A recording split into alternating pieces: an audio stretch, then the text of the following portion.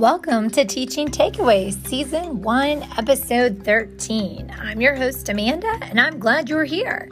This podcast series is about sharing favorite tools, strategies, thoughts, and fun finds on all things education. If you have any connection to the education field and want to finesse your craft, this is the space to hang out and grab a piece of instant relevance, a teaching takeaway you can apply to your classroom the very same day. Friends, last week I posted on the podcast about revamping the book Desert in your classroom. We discussed the different areas of research, listened to kid perspectives from a variety of school environments, and provided a challenge for you all to sort and purge your classroom library. This week, I'm here to continue the conversation about an eye-opening first action step. The content of this podcast is from the book, From Striving to Thriving, How to Grow Confident, Capable Readers.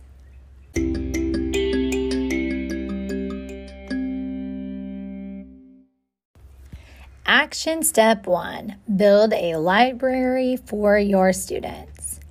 What books do you have in your classroom? What books do you still need? Are you going to donate the well-worn books? Is recycling books a better option for you? What about a book swap with fellow teachers for more relevant reading material in everyone's classroom libraries? We need to answer these questions to come up with a plan to design a more meaningful and interesting library for our readers. Do you remember the last episode? When thinking about our library design, we need to think about the readers we expect to have each year and then customize it for the readers we meet. In the episode notes from last time, I provided a blueprint for the classroom library created by Maggie Hoddenott and Annie Ward. I will post it in the show notes again this week for your reference as well. It's pretty awesome. When looking to stock up on books for your library, the authors suggest looking for books with a low effort to read ratio. What exactly is a low effort to read ratio?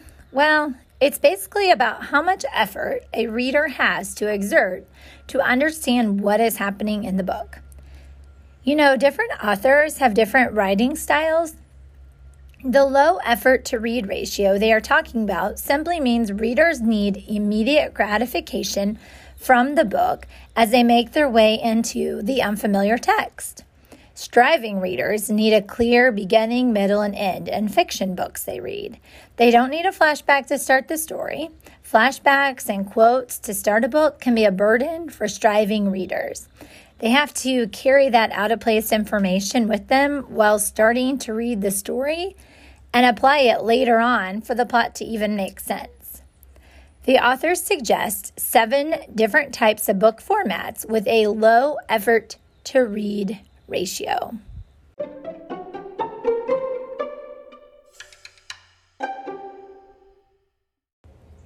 Book format number 1 is compendium. I wasn't exactly sure what that was, to be honest. After looking a little further, compendium books are collections of bite-sized, fascinating facts, motivating even the most reluctant of readers. These books give striving readers access to information that might be fun and strange, like the Guinness Book of World Records. World Records gives fascinating information in a fun, easy-to-read format. Readers can skip around based on their interest levels.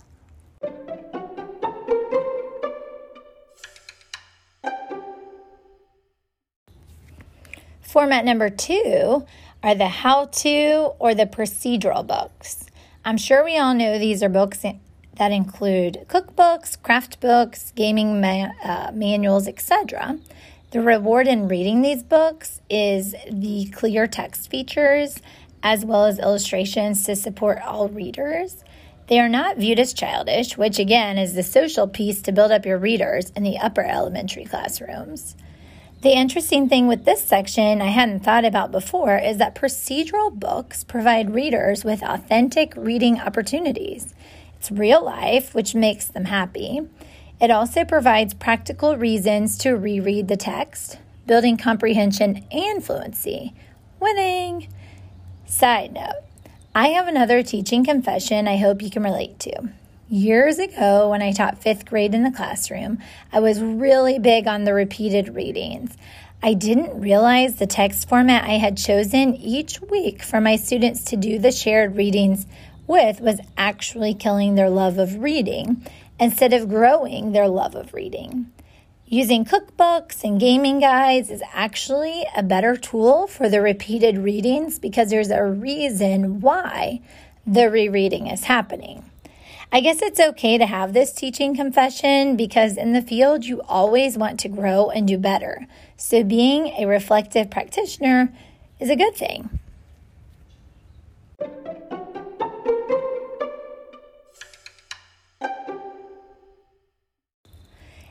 Book format number 3, anthology and bound sets. These books are gathered in a single kit. They look like they are hefty chapter books, which again helps with the social situation. They're part of a series, and it gives striving readers the opportunity to read books and have a sense of accomplishment of continuously having access to the next book in the set. It gives them the opportunity to spend time with the characters and to really process how characters evolve over time.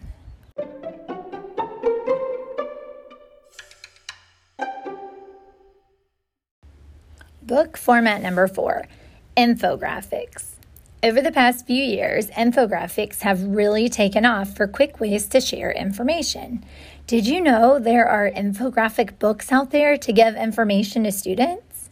The authors talk about infographic books are actually offered on a variety of subjects.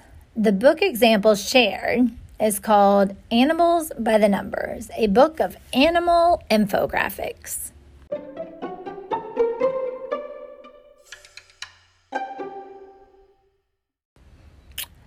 Book format number 5 are actually joke books. I definitely have a hole in my library in this department. When I go back to the classroom, I'll make a focused effort to add more of these to the mix. The authors explain reading joke books increases conversations with students about vocabulary and figurative language. The reader and the listener both want to understand the punchline. Because joke books are light and fun, repeated readings are likely to happen, which increases fluency for our readers as well. Again, winning with something simple like a joke book.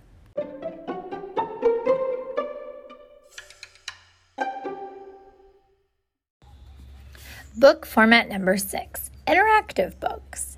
These are the choose-your-own adventure books that are so fun to read. We talked about this several episodes ago with the What Should Darla or What Should Danny Do books. They also have the Choose-Your-Own Adventure American Girl books my daughter really likes. These books provide opportunities for the reader to be in charge. A lot of times that's all they want, control to read a book how they want to read a book. Interactive books help fill the void while keeping them engaged in the text. Readers might read a book cover to cover to exhaust all of the different plot options. I know that's what my daughter did with the Danny and Darla books. She went back and had the characters make some poor choices mixed in with some better choices just to see what would happen. Again, winning with engagement on readers.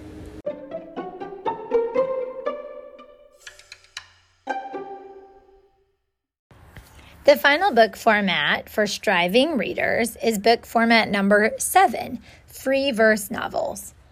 I wasn't really sure what this type of book was, so after looking around and rereading this part of the book just a few more times, it's basically a book written in a poetic way. They are unrhymed and without patterns. It's a grand poem, if you will.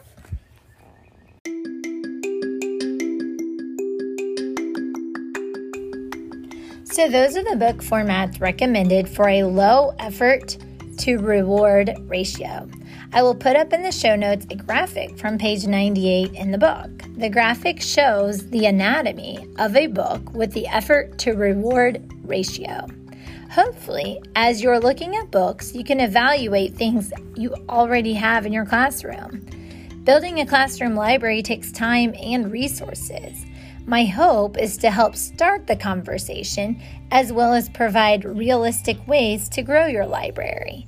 It's never intended to feel like an overwhelming to-do list of things to purchase. My hope is to give ideas for opportunities to use what you have and see areas you can grow in. This way, when you're making a classroom wish list or creating a donors choose project, you have some ideas for jumping off points. Now, let's talk about a list of must-have genres for your striving readers.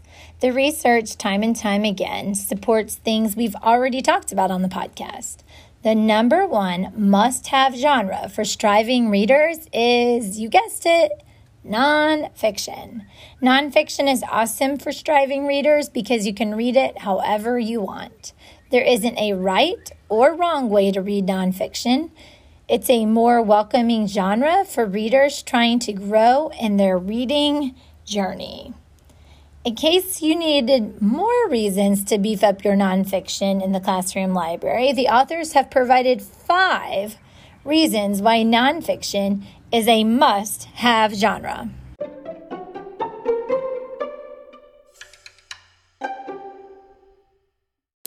Number 1. Nonfiction shows us the world is fascinating. Number 2, it gives multiple ways to read the book. Students can look by topic, term, or jump around by each picture page. It empowers the readers.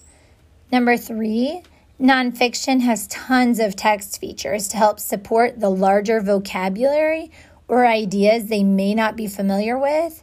The same information is given to them using material presented in a different way, such as diagrams or an infographic. Number 4, nonfiction helps kids relate new information that they are learning from the book to things they already know about the topic. For example, they give the book National Geographic Kids Ultimate Bodyopedia as a book suggestion. In this example, children are taking the new information learned from the book and applying it to what they already know about themselves or people in general. It makes sense to the reader. And the number 5, or the 5th reason why we need more nonfiction in our classroom library is that nonfiction builds social energy with children. It's so hard to be a kid right now. We don't need to give children opportunities to be bullied or picked on because of whatever it is they're reading. If we can level the playing field just a little bit by providing access to quality books in our classroom library, we are giving our striving readers the opportunity to grow confidence and have conversations with their peers to share the newly acquired knowledge. So then your classroom environment is actually boosted as well, because you added some nonfiction to your classroom library.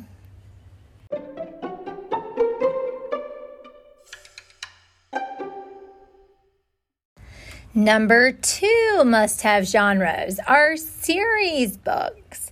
These are super important to have in your classroom library because the research shows series books create lifetime readers.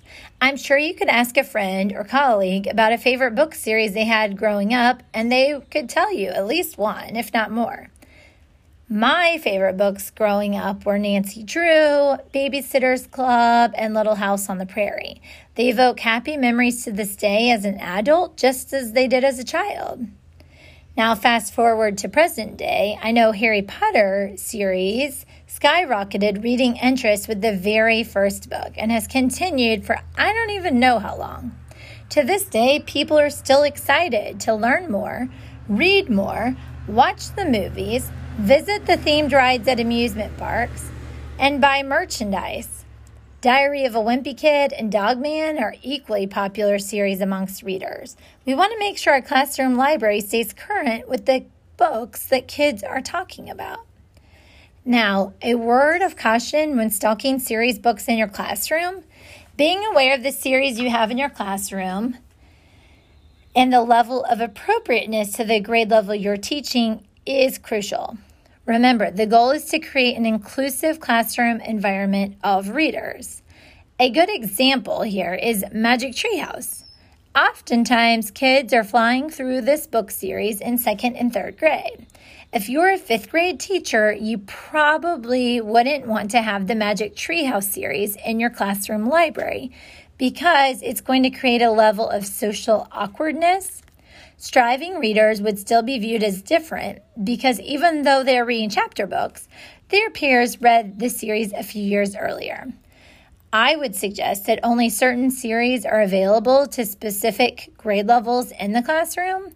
This would be a great conversation to have with your instructional facilitator, literacy specialist, or admin team. Obviously, you can't control what people buy and read on their own time, but we can make things a little bit more welcoming for our readers we're trying to grow inside of our classrooms if we keep the series grade level specific at school. When seeking out grade level appropriateness, the authors suggest high interest, mature looking, but accessible series for striving readers such as Erie Elementary for upper elementary students.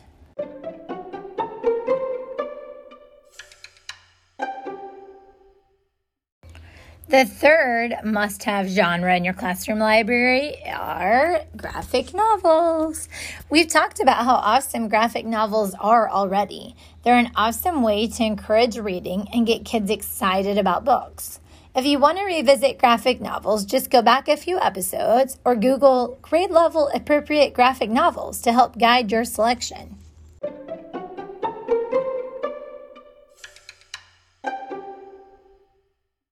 The fourth must-have genre are short text. This is another genre that is food for thought when setting up your classroom library. Short texts are short, nonfiction, have support such as text features to help readers understand, and are inexpensive to buy or make copies of. They also allow for differentiation while providing opportunities to learn about interesting and authentic subject matter. The completion rate is short, so it's easy to do because it's not 100+ page of something else to read.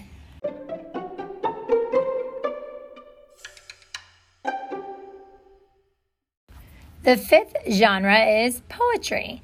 The authors suggest adding poetry when building your classroom library. They say poetry is a powerful genre that has the power to capture striving readers' hearts and imagination. The only caveat is to choose carefully as we tread lightly with topics. I like to have poetry out in April on display, but having it out year-round might actually be more beneficial in the bigger picture. What do you think?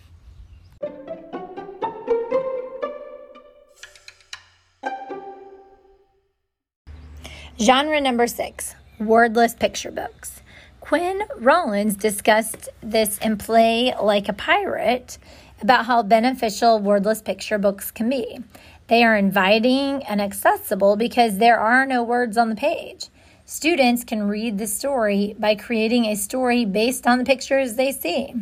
Wordless picture books offer an opportunity for students to focus on detail, and it also creates an opportunity for dialogue between reading partners.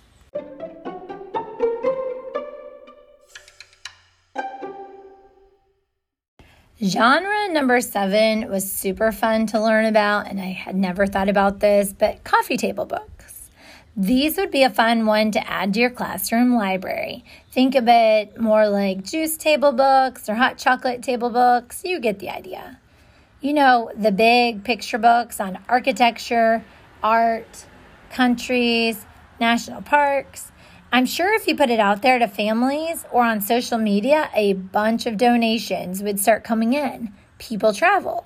They get excited and buy the coffee table books to remember the experience. Over time, people change their home design, so they get rid of them. Coffee table books are an awesome addition to upper elementary classrooms because they provide an opportunity for reading those bigger, bulkier books, but in picture book form, which makes things fun. These books create curiosity about the world that they still haven't fully experienced. The books invite prolonged attention to the pages because of the excitement of things they might not have seen before. A coffee table book the author suggests is the National Geographic Rarely Seen Photographs of the Extraordinary. Doesn't that sound exciting?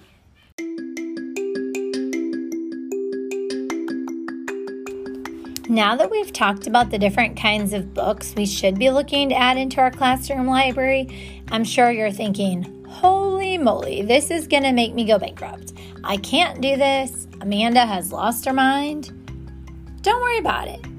The authors will even tell you that it is very overwhelming and expensive to do.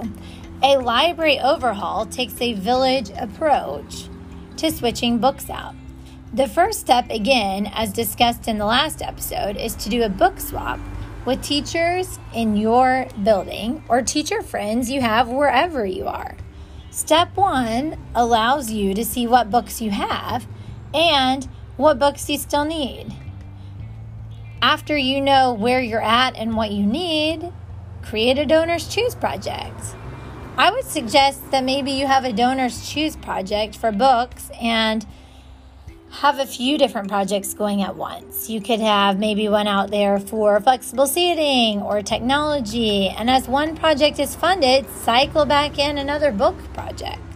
People want to put books in the hands of children, so they will donate to a book cause. I love the Donors Choose platform. I think it's a really cool resource to help classrooms. The times are always changing with hot new releases. What's really hot for a few years may fall off the radar. And then you're like, oh snap, I have to figure out series books again, and there's more money I have to spend.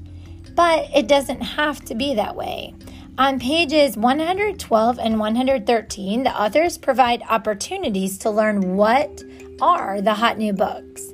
They suggest the following places to learn more about new books.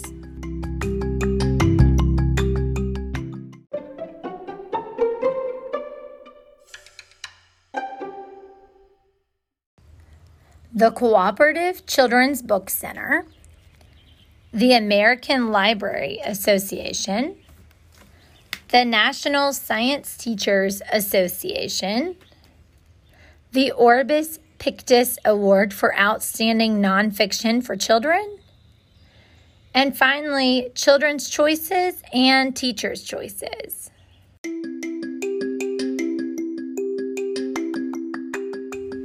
These resources are out there to help you find what great books are available. If you have the Scholastic book order during the school year, you could add in a couple of pieces every time you do a book order using your teacher points from a previous order. Again, this isn't an overnight project. It's an ongoing project that you strive to do better with each new school year for the readers you have the opportunity to grow. Finally, if we circle back round to the purging of books discussed in the last episode, we have to be careful when we're getting rid of the books in our classroom library. We want to make sure we're not taking those books and giving them to less fortunate readers in the community. I know that statement sounds weird or wrong on so many levels, but just hear me out for a minute. When we give books, we should be giving a newer book in fantastic condition. We want the recipient of the book to be excited about getting a book of their very own. Charitable efforts are often misguided and can be insulting to families. We want striving readers to have access to the freshest and most appealing books from the classroom, not the worn-out leftovers. Well, friends, thanks for hanging with me to discuss the first action step to overhauling the book desert in our classrooms. I'll be back next time to share the second step in the overhaul process. I would love to hear how the purging goes in your classroom. I can be reached on most social platforms. And on a side note, thanks for being understanding about the background traveling of vehicles. We live in a nice neighborhood that I thought was quiet. However, the traffic that comes out right now is nuts. And inside, it's even more nutsy. So I had to kind of pick, as you all can probably understand. So I chose the front porch, but I had no idea how much traffic was on our road. So thanks for being understanding during this unique time in our world.